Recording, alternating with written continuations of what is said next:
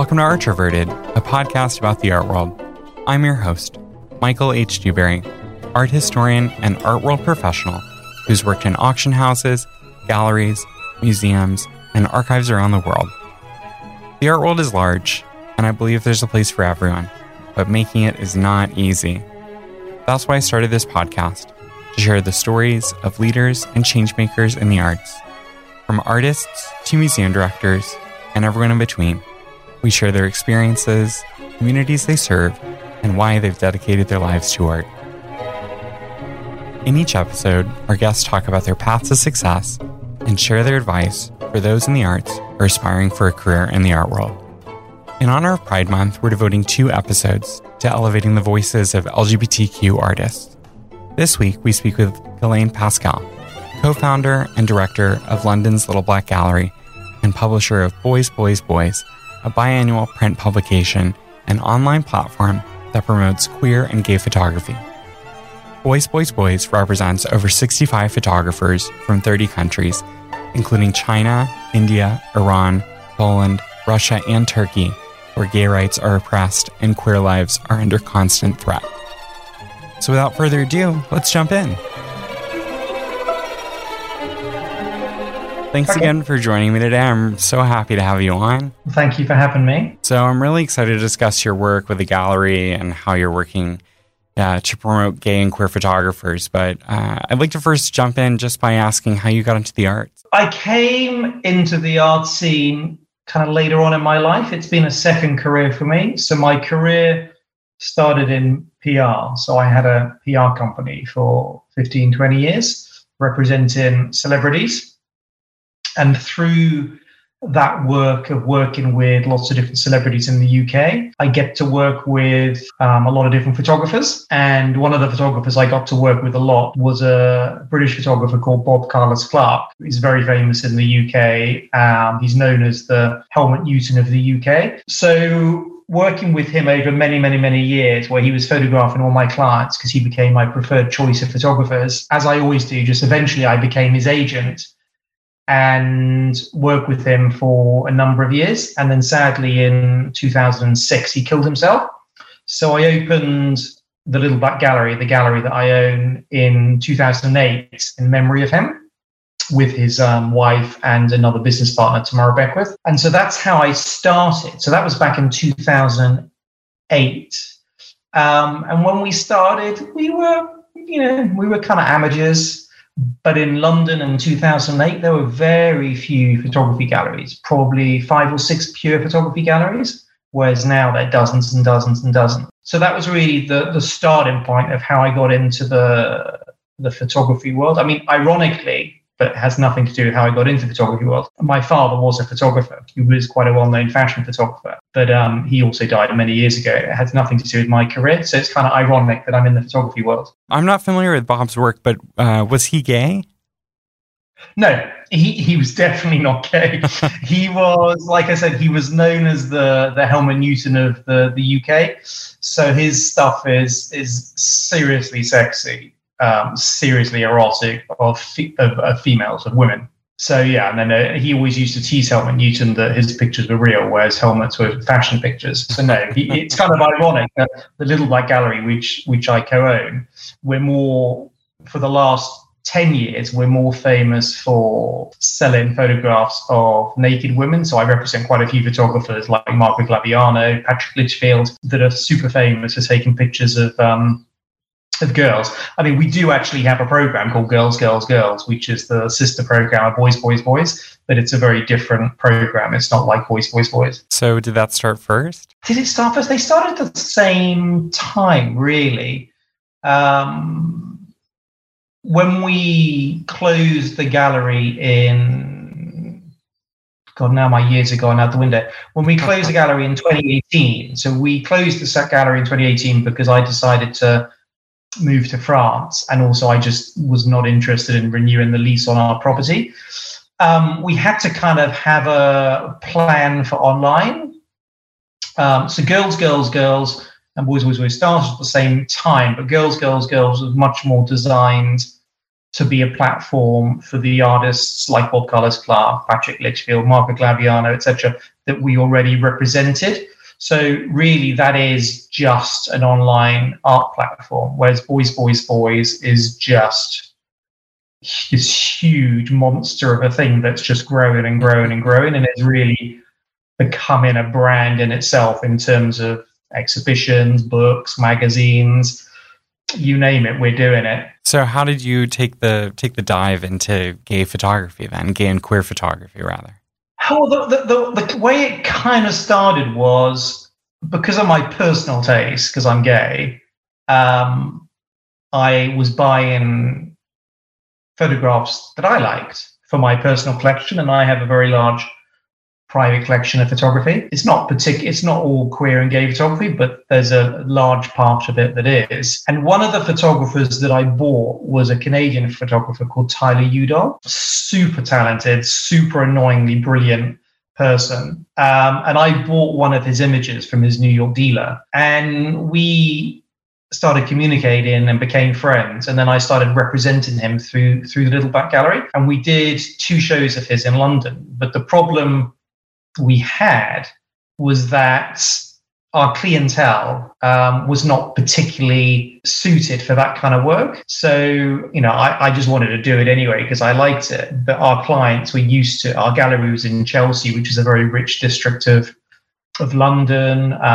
Most of our clients were coming for our super big name photographer names. But we tried it and we sold a few pieces because Tyler had actually lived in London. He was the creative director of Dazed in another magazine, so he had quite a lot of friends in London. But anyway, out of that, I was kind of one of the second show I think we did. We called it Boys, Boys, Boys, and that was kind of the germ of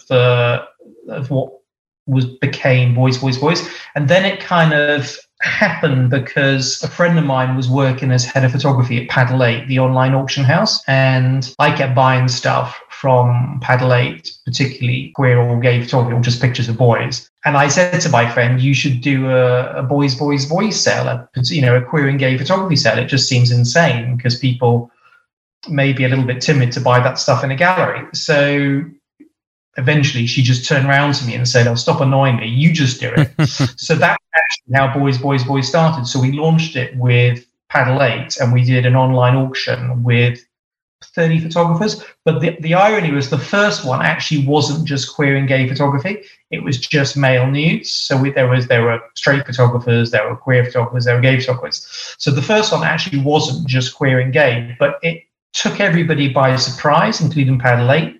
They didn't expect it to do so well. I think the sell-through factor was something like 80 or 85%, which is quite high for it.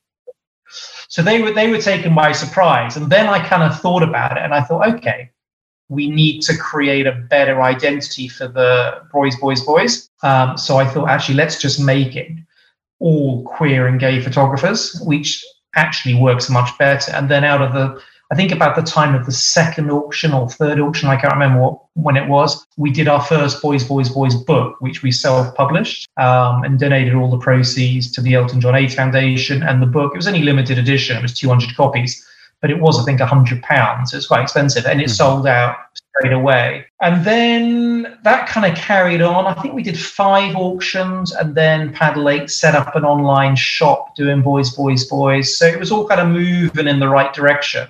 And then we closed our gallery in 2018. So this was all kind of working in the right direction for us, the fact that we were now doing lots of stuff online. And then sadly, Paddle 8 went bust at the beginning of 2019, was it? Yeah, I think it was 2019 they went bust. And then during just before, or maybe it was during the first lockdown, about March 2020. It must have been during the first lockdown. No, it was during the summer of 2020, around that time, spring, summer. I decided to launch the platform on our own. Now that Paddle 8 wasn't there, I thought, fuck it, we'll do it on our own. So we launched the platform completely on our own, which actually is much better because we control it. And then around the same time, we launched the second book, and then we decided to launch a magazine. So it's kind of snowballed from there. And we've just published volume 4 of the magazine, which came out this week. So yeah, I saw it. I haven't ordered my copy yet. I'm a little delinquent, but I am really excited to see it. It's been noted, Michael. It's been noted. I mean, I love print. I like to think I'm a fairly analog person. I don't think I'll ever go fully digital. And I think it's great that you're continuing to do that. Well, it's all been a bit of a surprise. It's a bit like setting up a gallery. I've got no background in publishing. And during a conversation with a photographer who had sent me a whole lot of pictures, which I really, really liked, but I could see they were very much more lent towards a story in a magazine rather than completely online as fine art photography. So that was kind of like the catalyst for the magazine. And just by chance, I worked with a really amazing designer on my books, a guy called Jeremy Kunz. And to be honest, if it wasn't for him, there probably wouldn't be a magazine. And it's just one of these things. You just meet people and things just happen. I was a little bit anxious at the beginning whether it would work or not, because he's not gay. He's married with kids. And to be honest, it's worked amazingly. I mean, I send him all the curation, which for me is very easy. There's 10 photographers in each magazine. They send me their images. I edit them down. I then send them to Jeremy, and then he does the layout. And I have to say, he is annoyingly amazing, because when he sends me the first draft back, I stare at it, desperate to find something to change. And then in my head, I find something to change. And then actually, when I go back to it the next day, I go, he was right. So literally, I never have to change the design, which, that's very unusual. And, he may be straight, but he has to look at a lot of willies in his job now. But yeah, he produces an amazing magazine, and he does everything for us now: the books, the magazine. We're about to launch a candle. We're doing all kinds of stuff. That's great. What's the candle called? Is it something sexy, or is it just boys? It's called Bum. Bum. Notes of fresh peach, right? we wanted to call it It Smells Like Bum, but that's a little bit too close to Gwyneth Paltrow's candle range. I didn't know she had one like that. She has a candle range called It Smells Like My Vagina, or It Smells Like My Orgasm. There's several. She's got quite a successful candle range, part of her Goop thing. Yeah. But no, you'll have to. The candle, it comes out in the autumn, in the run up for Christmas, and you're going to have to get one, because it is. We're doing it with a Canadian perfumier called Timothy Ham, and he has the most amazing nose. I went into London a couple of weeks ago to sign off the fragrance, and it was quite extraordinary process. So he narrowed it down to 4, and I can't remember the name of all the different working titles, but this one, the one that we went for, the working title was Shit and Cum. And I'm like, okay, Timothy, that's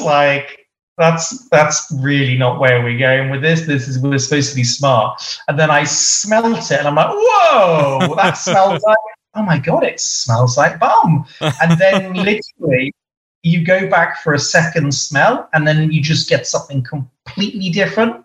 It's quite extraordinary. He's got an amazing nose. Wow. And it's a really, really nice scent. And the candle's been designed by Jeremy, and it's really beautiful. And again, like we do with all our projects, we're donating monies to charities. So $5 from every candle will go to different charities. Oh, that's great. By chance, is he gay? Timothy's actually not gay again. I seem to end up working with these people. I mean, who would know that a straight man would have a working title of a candle? Right. Well, I guess those the noses. I guess they know it all, right? Yeah, no, it's brilliant. That's funny. So the boys brand is kind of growing, and the reason I'm doing all these spin-offs is not because I have some great ambition to start having products, but they just help with the PR and marketing for the brand, because the one thing that's incredibly difficult to do, even with my background in PR, is generate publicity for Boys, Boys, Boys. I mean, the world is institutionally very homophobic, and I literally cannot get any mainstream newspaper or magazine to write about Boys, Boys, Boys. I mean, it's just ridiculous. I send them pictures of girls and they'll put them in the magazine or newspaper any day. But anything with boys, it's impossible. Absolutely impossible. So the only way we can generate interest, so it's like through the books, the magazines, the candles, that helps generate the publicity. And actually, we've just launched our first advertising campaign in America. So we've got adverts in Out magazine for the rest of the year. I mean, it will bankrupt me, but I think it's a worthwhile project. Yeah, so it's like the only way to get restaurant representation is to pay for it, right? I mean, that's and I feel like there is this double standard even in media. You see it on television. I don't know how much HBO you watch, or if the same content's distributed in France, but they'll show the full spectrum of the female body, but when it comes to a man, I mean, the bum is it, really. Well, no, I just think it's really sad because there's a lot of I'm sure there's a lot of gay washing that goes on. People give lip service so that they're want to promote gay rights, whether it's particularly around Pride. But actually, you try and get anything in a newspaper about gay or queer photography, it's impossible. So we just have to seize the horns and do it ourselves. So it just makes it tougher and it makes it more expensive. But we'll get there. The program's really, really grown, and actually the new issue of the magazine we've increased the print run, so that's positive, and we're getting more and more stockists taking on the magazine, and we're getting into like museum shops, and I mean Barnes and Noble take it in America, although of course be wrapped in plastic for Barnes and Noble in case somebody gets upset. But that's all. It's a positive. These are all stages that we have to go through. But it would be quite nice if, we wouldn't have to jump through all these hoops to get everything done. Yeah, and the censorship and the double standard is, you're as you continue to push, and get the distribution out there. I think hopefully, and there's other people out there like you who are challenging that. I think it's. Hopefully it's gonna work, and the pendulum will shift. I think with the new generation. About America at the moment, you're shifting the wrong way at the moment. Yeah.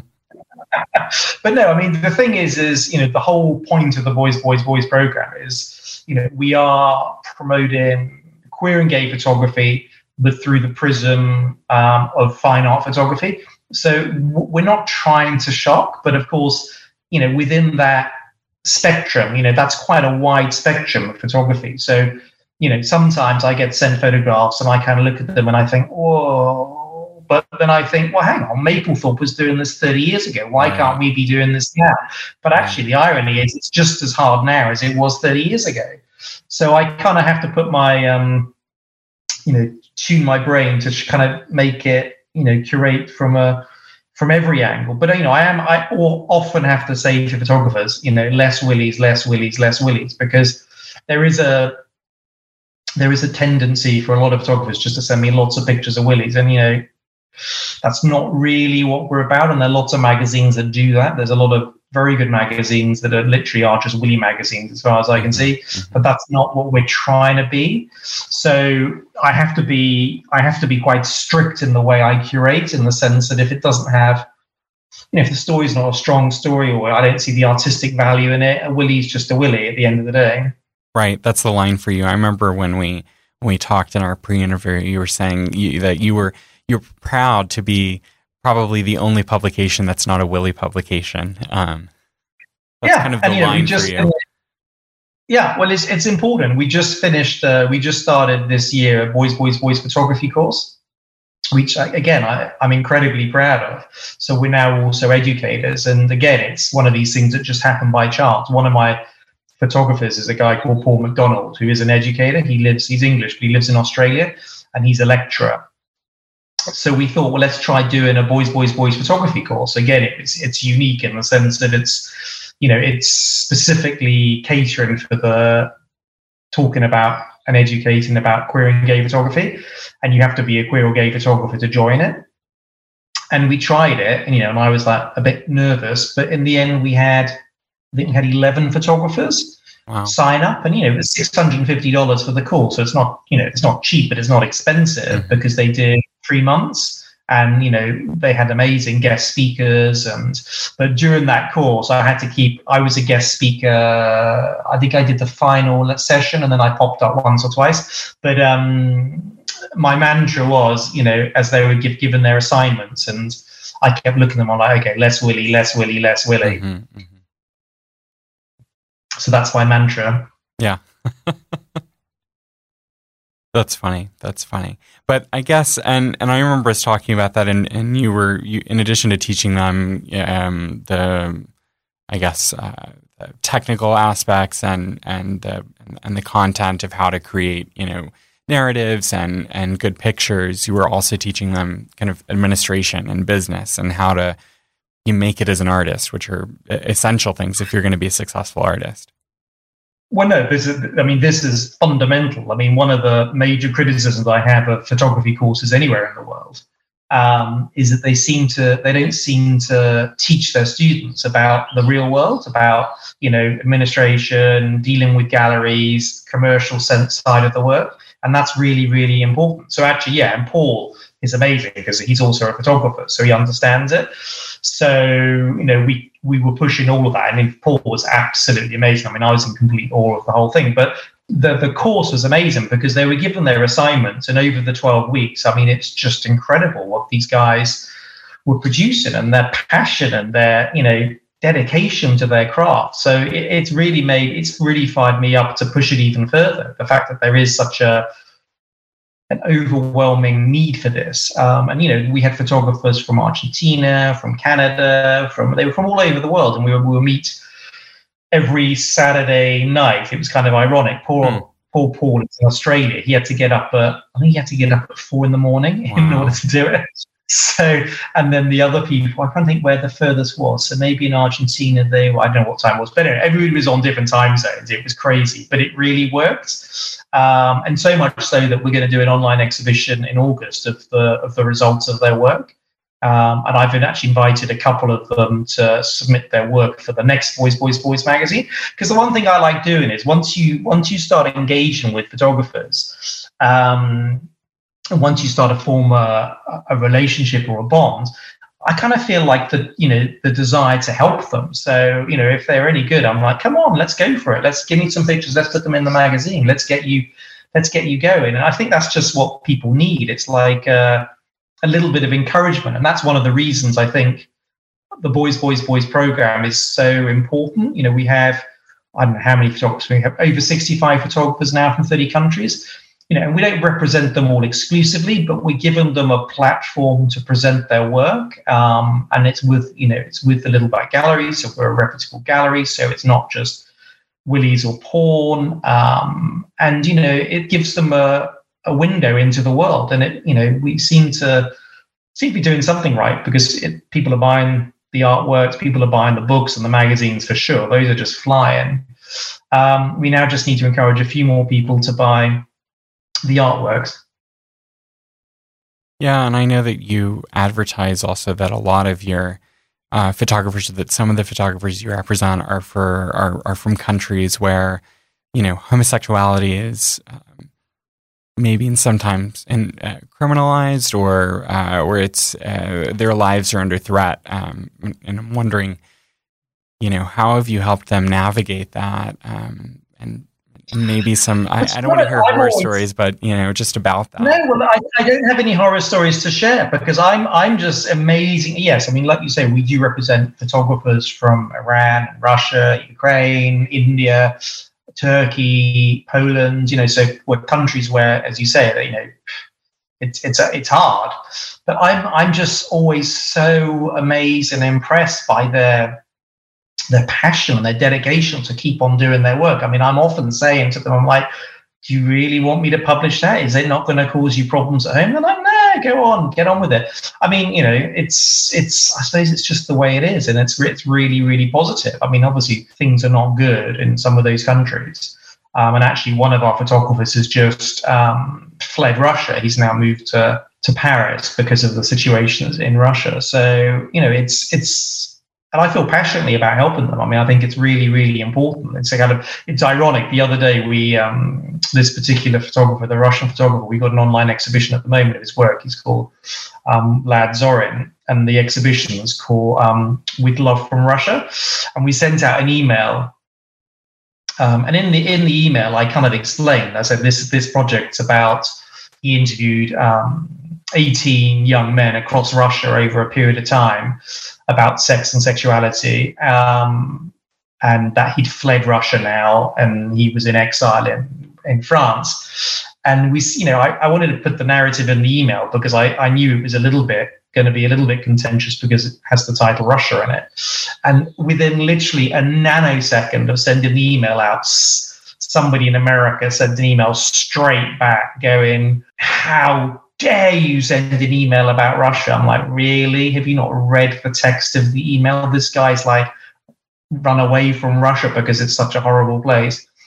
So, it's important to support all our photographers. And, similarly, we have a photographer in Ukraine, and I just feel so sad for him. So we've supported him by sending him money because he can't leave the country because he's under whatever the age is you have to stay in Ukraine to fight the war. But, I feel for these guys. It's hard. And it was hard in Ukraine, I think, to be gay before. But now, obviously, with the war, just the whole situation is just so tragic. Yeah. How is the book, With Love from Russia, done? Oh, it's phenomenal. I mean, we didn't publish it. He published it himself. Oh, okay. And I mean, it's been a long struggle because the books were printed in Russia. So it's taken us, it's flying from us. We're selling, they're flying out every time. I mean, it sells out within a week and we have to reorder them, but it takes a long time to get the books from Russia. But actually, he's just launched it officially at a book fair in Paris last weekend. I was just speaking to him actually before I came on with you. And I'm seeing him for the first time. I've never met him face to face. I'm going up to Paris in 2 weeks. Because we're launching volume 4 of the Boys magazine in Paris, and he's going to come along. But I don't think he doesn't speak English, and I don't think he speaks French either. So it's going to be interesting because weirdly, it's like, I suppose people use Google Translate, so you just presume they speak the language. But he just sent me an email, and there you go, I don't speak English. So yeah, so that's exciting. So we've got that in June, the official launch of the Boys magazine. We've done a collaboration with a store in Paris called Tom Greyhound, which is like a kind of concept fashion store, and it's Paris Men's Fashion Week that week. And then the following night, we've got a big boys club night in a 5-star hotel. So it's going to be a bit crazy. Oh, that sounds like a lot of fun. Yeah, I think people have to. It's sad that you got that immediate response from that uninformed American. I mean, Vlad is probably. He is a marginalized identity within Russia. So, he's not. Probably definitely not. For the war in Ukraine. That's sad. Well, also, if the person had bothered to read the text, or the person had bothered to even just click on his Instagram, because I put his Instagram, it's like, he's passionately against the war and he's been posting all about it. But anyway, ignorance is bliss, hey? Right. I mean, and I guess to go back kind of to censorship, you are a print publication, and that's a great way, I think, for people to just happen upon you. There's been times where I've been in museum stores where I picked up a fine art magazine. The first one was toilet paper. Actually, I discovered that when I was at the LA MoCA, and it was just fascinating. And I've become a very passionate collector of toilet paper magazine. But I know that since the advent of Instagram, that's kind of been an incredible resource, not just for galleries, but also for photographers as well. And I remember shortly after I started following you, or Boys at least, that your account was removed. And I'm wondering, how that's been affecting your business and just queer and gay photography in general, and some stories and maybe advice to gay photographers and queer photographers in that respect. Yeah, I mean, it's a really, really upsetting thing, the constant censorship on social media. I mean, it actually, if there's one thing that's going to send me insane, it's going to be that, because these social media companies, prophesize about how democratic they are and how they're the future and whatever, but actually they are just the worst homophobes of all the people in the whole wide world. I mean, they just make my blood boil. So yes, so you're right. So we have a dedicated Instagram account for Boys Sports. I didn't even bother doing one for Facebook because it was just a lost cause. Yeah. And we grew it very organically over 2 years, and it was up to about 15 or 16,000. Wow. And of course, I was very aware of the rules and regulations of Instagram, and occasionally a post would get taken down and whatever, and then we would appeal it, and sometimes they'd go back up. And then one day, earlier this year, the account just disappeared. And I was like, whoa, what happened there? And no warning, no email, no nothing, no notification. Literally, it disappeared. So I tried to look into ways of appealing, but I mean, the process is just designed. I can't imagine, yeah. It's designed that you don't want to appeal because it's just so many stupid pieces of paper. Anyway, because my background is in PR, I'm like, fuck them. Let's go for them. So we launched the campaign to bring back our account, and luckily, my business partner in the gallery is quite well known, as she's kind of a celebrity in the UK. So just using her name, we managed to generate a feature in a national newspaper in the UK that our account had been taken down. And ironically, within hours, our account came back. Wow. But then it went again. Yeah. a couple of weeks later, they got their revenge and it went completely. And this time round, we didn't get it back. So we started a new one. It's now Boys Fine Art. And we opened a Twitter account. So we have a kind of backup and we do them simultaneously. And there's nothing we can do. It'll probably get taken down again. It's so ridiculous. It's so ridiculous. And I don't really know what the future is. I mean, the irony is it's that actually when I looked at the statistics, something like 20% of all our sales was coming via Instagram. So it's a really important medium for us. And, I can survive it. I can handle it. But then it kind of makes me much more aware of how it must feel if you're a photographer. So you're one person on your own, you've dedicated all your time and energy into building up your Instagram, and then, some fucker the other end of the planet takes it down. I can see how that can be really damaging to the photographers because, they don't have the backup that I have in terms of the PR or the fame or the celebrity or the press contacts to try and get it back. So I think it's really demoralizing for photographers. And it's not just gay and queer photographers, it happens to all photographers, but it does seem to be much more. I mean, I have another account for the gallery, and I have to say, very rarely does pictures of naked girls get taken down. I mean, very rarely. So you have to question what is going on.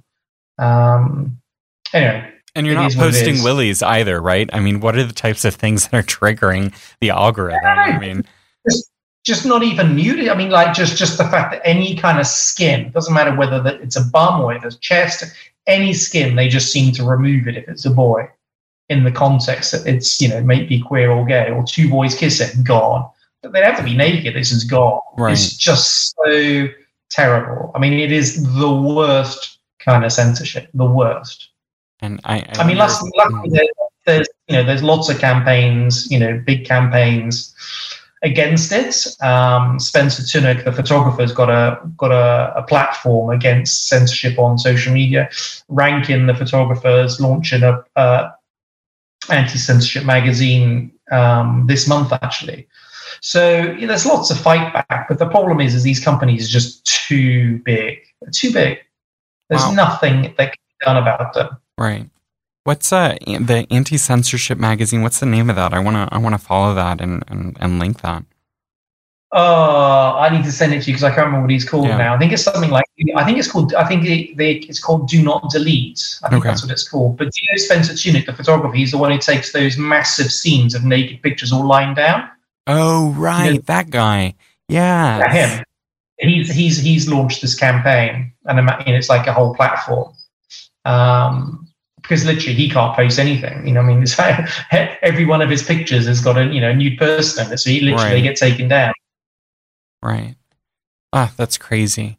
And then from that, I know a lot of artists, whether they're photographers or not, are trying to resist the gallery model of the art world so that they're able to keep, most of the money for themselves. And Instagram is kind of the way that they are representing themselves. And I remember us talking that, if that's your biggest mode of getting your name out there, then maybe even once you get the attention of a gallery, there's not many galleries out there who are willing to take you, right?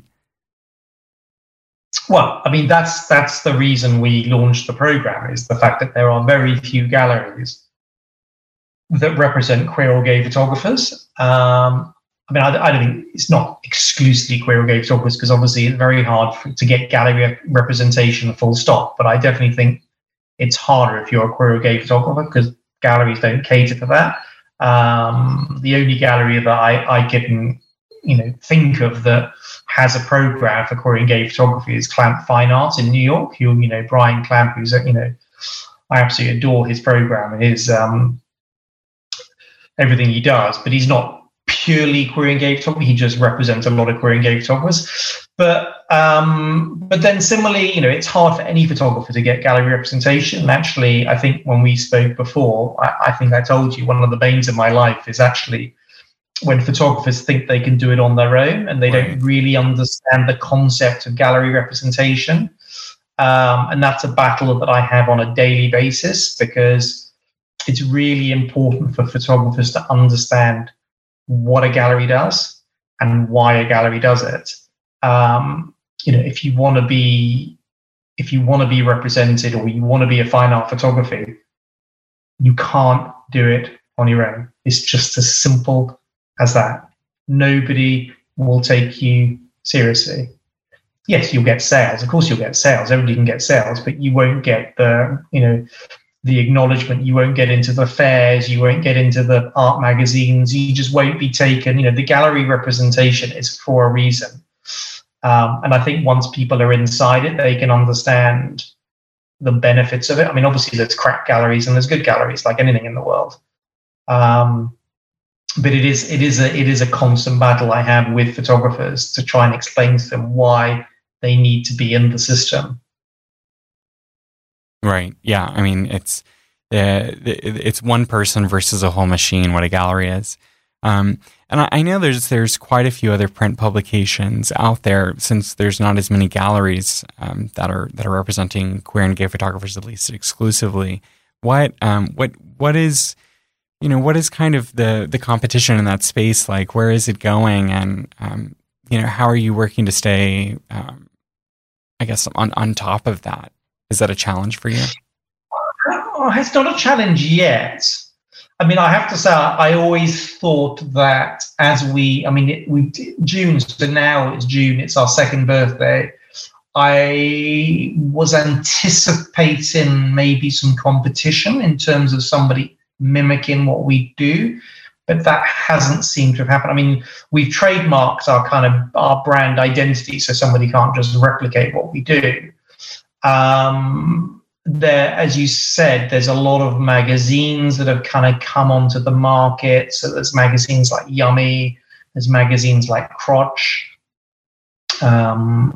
which are great magazines, but they're not fine art photography magazines. They're beautiful magazines full of beautiful pictures of guys with a lot of willies hanging out. Right. So I mean, it's competition in the sense that, yes, it's competition that somebody's going to spend, their money on their magazine, or maybe they spend money on our magazine. I don't know. But I mean, I think they're two very different things. And I hope that what we try and present in each issue of the magazine is the diversity of the photography. It's not just one style, it's lots of styles. And I think you can see, just from the cultural backgrounds of the different photographers, that there's a very different style. I mean, I can always tell very immediately whether the photographer is American, European, or from somewhere else. It's kind of weird. You can just tell. And also, in this new issue, we've interviewed, we do one interview per issue, and this interview in the volume 4 is with Greg Gorman, who has been my kind of photographic hero. He was the first photography book I ever bought, was a Greg Gorman book. So he's been a bit of a hero of mine. So I'm really excited that we've got him in the magazine. And it's a little bit left field. It's not normally what the magazine's for. So this issue's got an interview with him. And, we've got his iconic pictures of Keanu Reeves and Leonardo DiCaprio and Brad Pitt and all the rest of them. But that's not what Boys, Boys, Boys does. Boys, Boys, Boys is supposed to be a program for kind of young emerging photographers. But it's quite nice to celebrate somebody as amazing as Greg. And that's really exciting. Yeah, it's always exciting when you get to work with your heroes, I guess, right? Yeah, and I know him really well now. So I was in LA in December and we hung out and he invited us to dinner, and he's such a nice, cool, laid-back guy. But I mean, he has photographed everybody. And you'd expect somebody like that maybe to be a bit of a knob, but he's so nice and he has the most amazing house and he's so happy to share his stories and his knowledge with people. I think he's in Italy at the moment doing courses. He's really good at passing on his experience and knowledge to the new generation of photographers. But he was definitely he definitely did it as a kind of like gay photographer shooting mainstream stuff. But yeah, it's nice to have him in the magazine. And he's really the only photographer we have in Boys, Boys, Boys that is kind of from a different generation. Everybody else is definitely of the kind of younger emerging artists that are not so represented. Obviously, Greg's super famous and has exhibitions everywhere. Yeah, and hopefully his fame will help make Boys, Boys, Boys reach kind of a wider audience at least. Well, yeah, we put Leonardo DiCaprio on the back of the magazine, so hopefully people just buy them. On the strength of that, when they go into Barnes & Noble and all they can see is the back because it's wrapped up in plastic, they'll buy it. Yeah, but I can't promise Leonardo's willy, so you just have to deal with that. I know, there's always that adage, sex sells, and I think this line between fine art and I guess pornography, I mean, is something that you're straddling, and it, do you break it down to just willies, or what kind of other?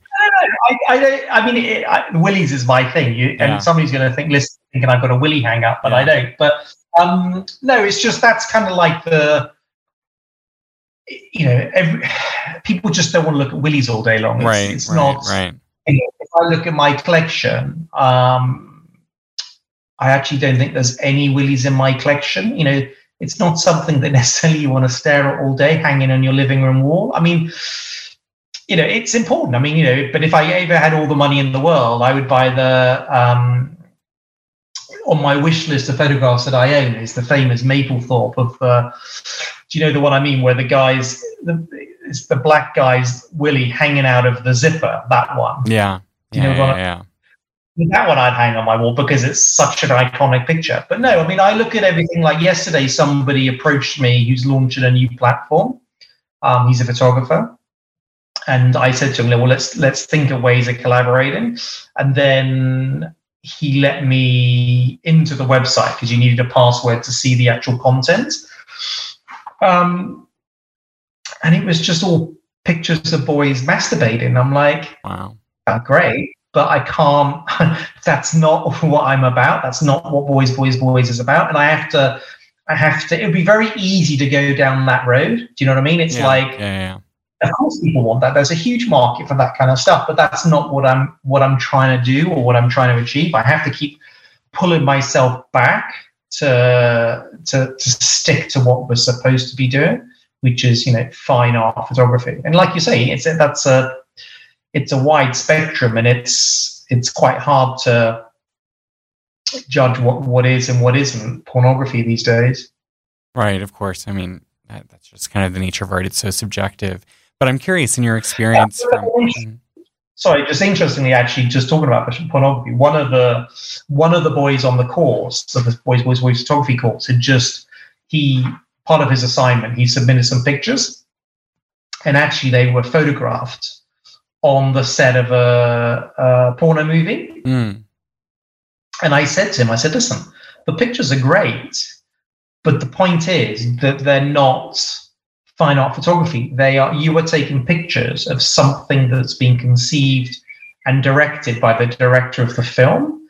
They're not your own work. You're taking some very good, pictures behind the scenes, but that's not fine art photography.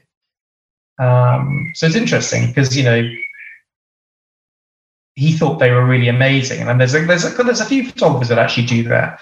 They take pictures on the sets of porn movies, and I'm just like, it's just not going to work for me. Yeah, I think that's interesting. I'm glad that you're holding the torch towards, of fine art, gay and queer photography, because that's the way that it's going to be accepted, hopefully, more in the mainstream, right?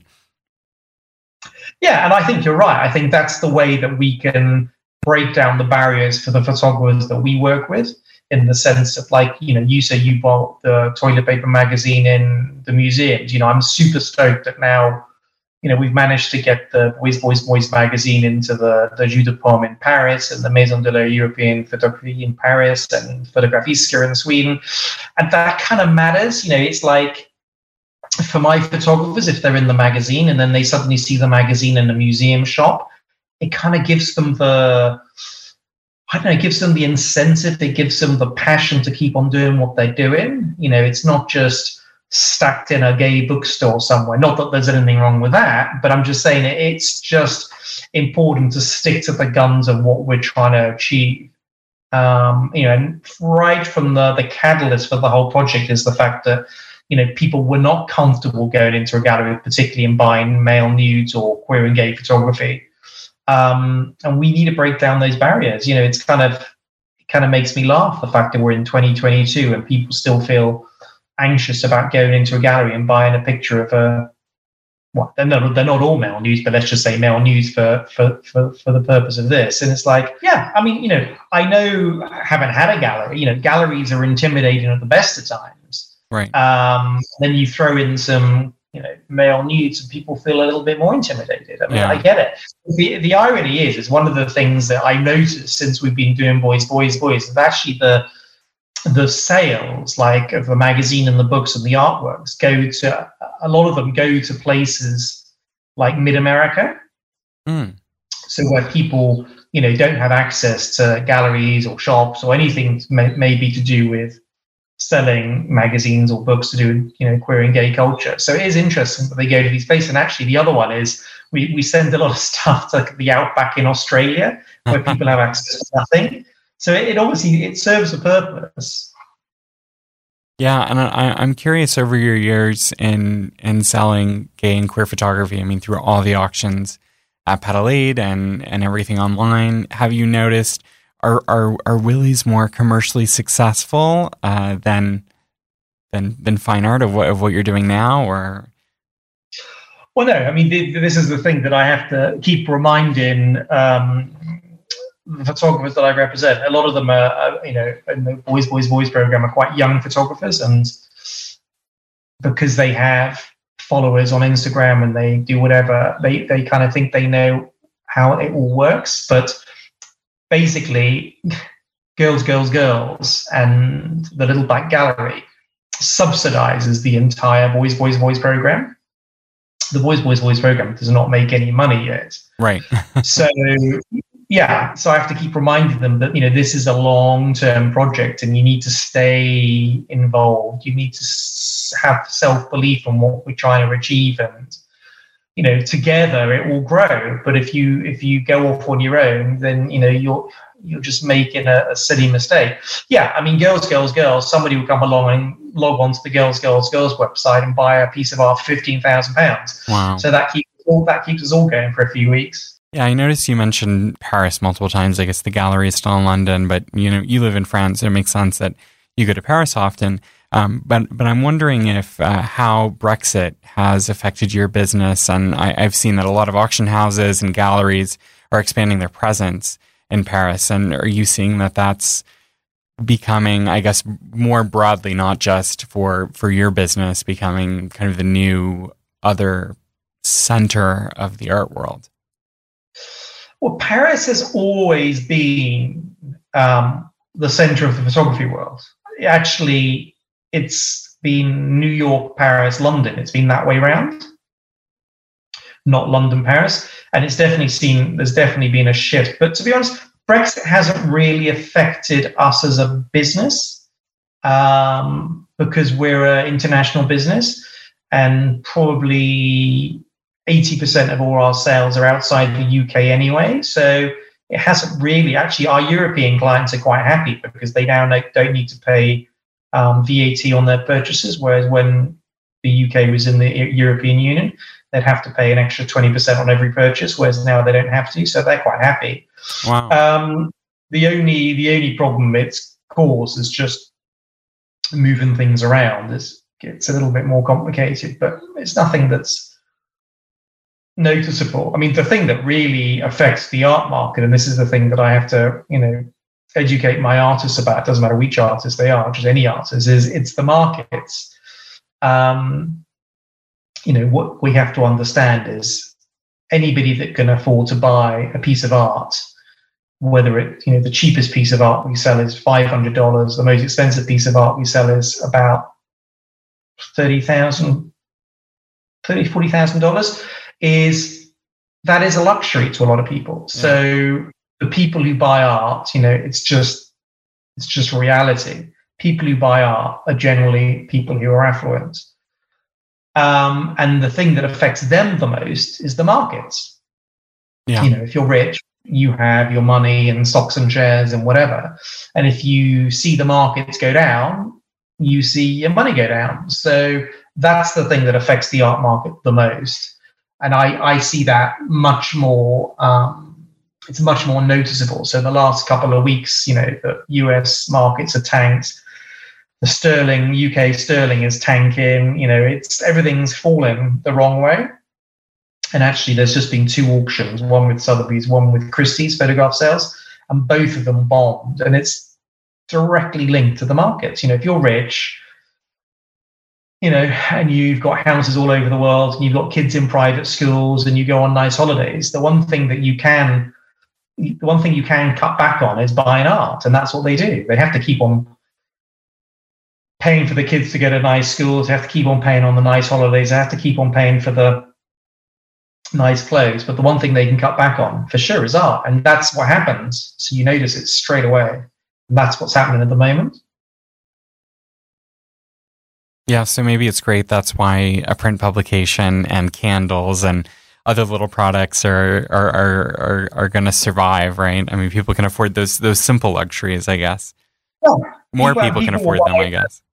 People will buy the magazines, the books, and the reason we do the books and the magazines, as I said earlier, was one as a marketing tool, but also it's a slightly more cross-generational thing. So people who are in their 20s, 30s, whatever, who may not be able to afford the art yet, will buy the magazines, and hopefully, when they have the money, then they can buy the art. So it's kind of, we're all moving in the right direction. One day, hopefully we'll be enormous and people will just be clicking all day long buying art. But, we've got to get there.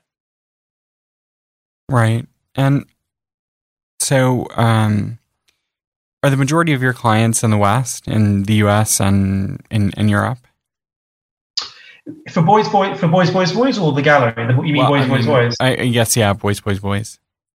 Yeah, boys is, I would say, 60% of our clients are US based.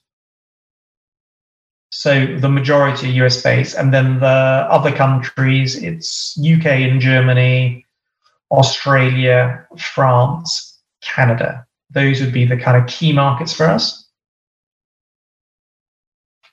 Yeah, I remember. Which kind of makes sense. Mm-hmm, yeah.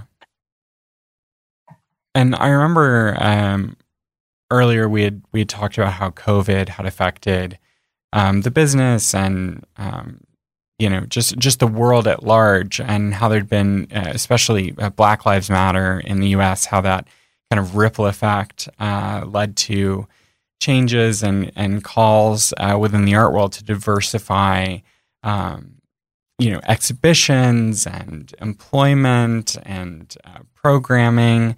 And I know we had talked about how that or maybe could you talk about how that affected Boys, Boys, Boys, and how you're working to expand that? Well, yeah, obviously COVID has been a kick in the teeth for everybody, and we've managed to survive by by the fact that we were kind of online anyway. So right.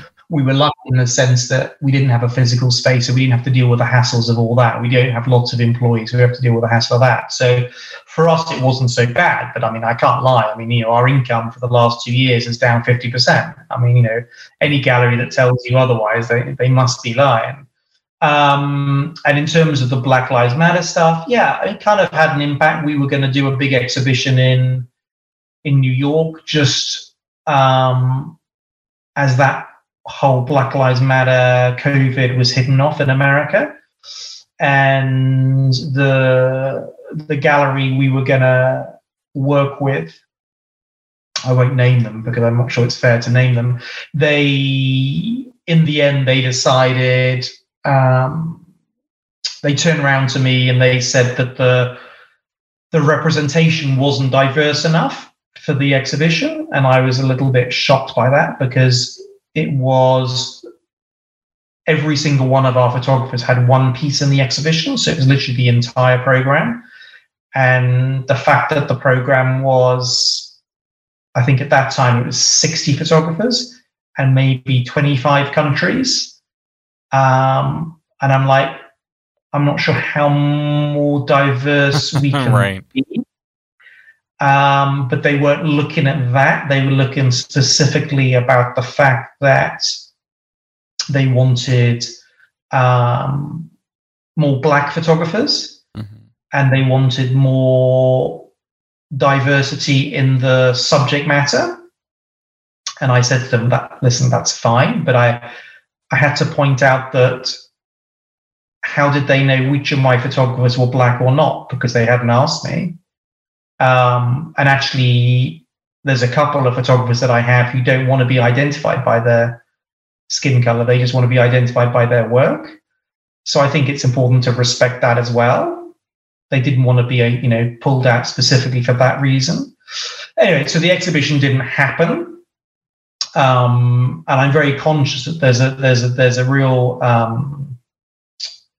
divide between the kind of European viewpoint and the American viewpoint. So, I have made a concerted effort to expand the program even more. But the irony is when I reached out to several Black photographers in America, they rejected us in quite an aggressive way, which I thought was a little bit sad. So we continue. We keep on signing new photographers up all the time from different countries. So I'm happy, and the program is, we do the Boys photography competition. Anybody can submit work at any point. It's a very open platform. So if people want to be part of it, then it's very easy to join it. So I'm happy to keep on looking for new photographers.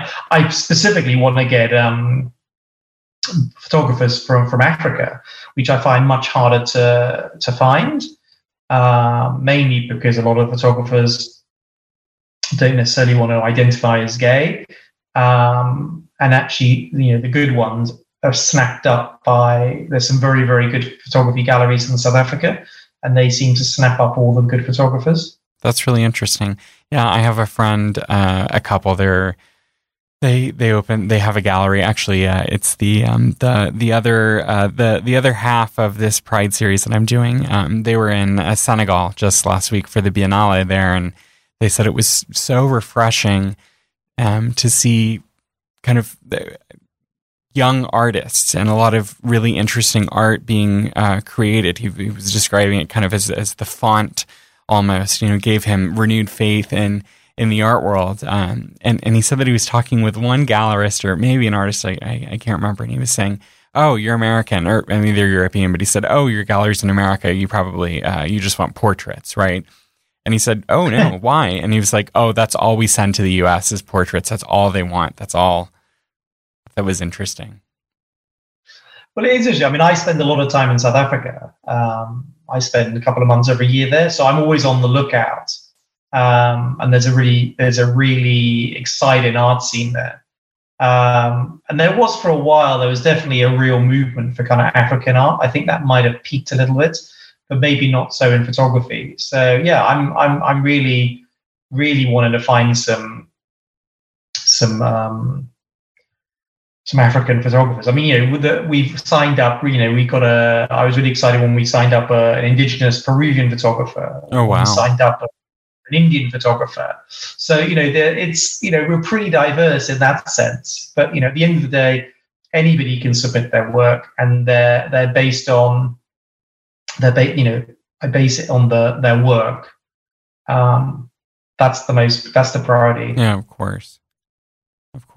Yeah, I know it's difficult to get your distribution or at least your reach into other parts of the world. I've got a friend who runs, it's actually shameless plug, episode 15 of the podcast, runs a publication. It's trying to make a beautiful coffee table book publication that's annual, I think now, and it's for emerging artists. And the draw, I think, what he publishes most is primarily painters, and I've juried it twice, and whenever I'd seen performance artists, I'd really tried to, and photographers as well, I'd really tried to include them because I thought the diversity of media is really important. But I know it was challenging to find people in Latin America, in Africa, in Asia.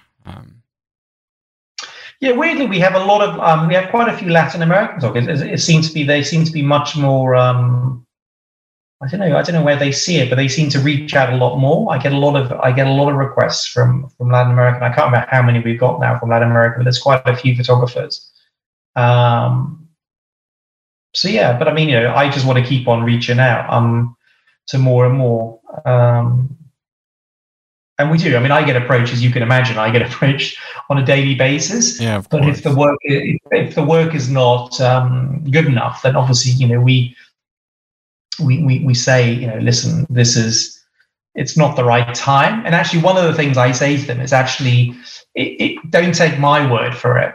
Enter the photo competition, because the photo competition is the quickest way to get into the Boys program, because it's not just my opinion. There's other judges, and they can outrule me. So that's a good way of, if I turn you down, if I say, well, I'm not sure your work's right for the Boys program now, is I enter the photo competition, and you might get past the other judges, and then they might put you in it, because the winner gets straight into the program. And actually, again, we launched the Boys photography competition, and again, I was a little bit nervous. I'd worked on other photography competitions not related to Boys, and I've always been amazed how well they've done. And with the Boys, we launched it, and I think we had, I don't know, between 150 and 200 entries, which to me sounded like it was a lot. And it was really diverse from all over the world. And it was incredible. We actually signed, apart from the winner, we signed up another 3 photographers. So actually 4 people joined the Boys program. So it's a really good way of getting your work in front of the judges and me, because sometimes this is what I say on the Boys photography course. It's like, you mustn't give up, because if you email me, you might get me on a bad day. Do you know what I mean? It's like you might just you just email me as I'm running out the door. I've just dealt with some fucking nightmare. And I see your email. I'm just like, oh, whatever. No, sorry, we're not interested today. So, you've got to keep on coming back. Don't give up. And what my opinion is just one opinion. Somebody else's opinion is just as valid, but we're all different people. So, you mustn't take anything personally. You certainly can't get into the art world if you're going to take one person's opinion to heart. So, so actually entering competitions is a really good way of getting your work seen. And, we had the hard task of picking one. So in the end, like I said, we picked another 3 runners up and put them in the program. So, and actually two of them are in the new magazine. So it's, that's really exciting for a young photographer to enter a competition, suddenly be signed up to Boys in the Little Black Gallery, and then be published in a magazine and the book coming out in the autumn. I mean, that's like a real jump for somebody. Yeah. Do you have any plan to make the magazine larger, to include more photographers? At the moment, I'm quite happy with it because it's 10 photographers, 160 pages. I think it's biannual. At the moment, every issue is a different color of the rainbow. So I think we need to get to the end of the rainbow before we redesign the magazine. So you can collect the entire series. I mean, I was thinking about it actually this morning because I listened to quite a few podcasts and, geeky stuff about magazines. And it's often, people talking about the redesign of their magazine. And I was kind of thinking, God, I wonder when we have to redesign the magazine. And I thought, we get to the end of the rainbow, and then you can buy a box set of the entire series. Because, the whole idea of the magazine is, it isn't a throwaway magazine. It's supposed to be collectible. It is a beautiful magazine. It's not cheap to produce. And hopefully, people will collect them and then they'll have the whole series. But yeah, one day we'll have to redesign it, and then maybe we'll have more photographers, more interviews. Because at the moment it's just me. It's me and my designer. It's like we're a one-man band, so we're not like thousands of people, and we don't take any advertising. So yeah, no, I agree. I love that. once you get to the end of the rainbow, that's going to be the demarcation for the next whatever we're going to do next. Yeah, I mean, it's beautiful. I have it on my coffee table, so I'm going to encourage everyone who listens to see this and to go and buy your coffee. Great. Yeah. I look forward to seeing a spike in sales. Well, Ghislaine, thank you so much for joining me and taking the time. I know it's late where you are, and this has just been such a pleasure. Well, no, it's been an absolute pleasure talking to you. Thanks for listening to this episode of Artroverted. Please subscribe, rate, and review us wherever you listen, and follow us on Instagram @Artroverted Podcast. We look forward to your feedback and hearing from you soon. Remember, when it comes to art, it doesn't matter if you're introverted or extroverted, because you can always be artroverted. Thanks again for listening. We'll see you soon.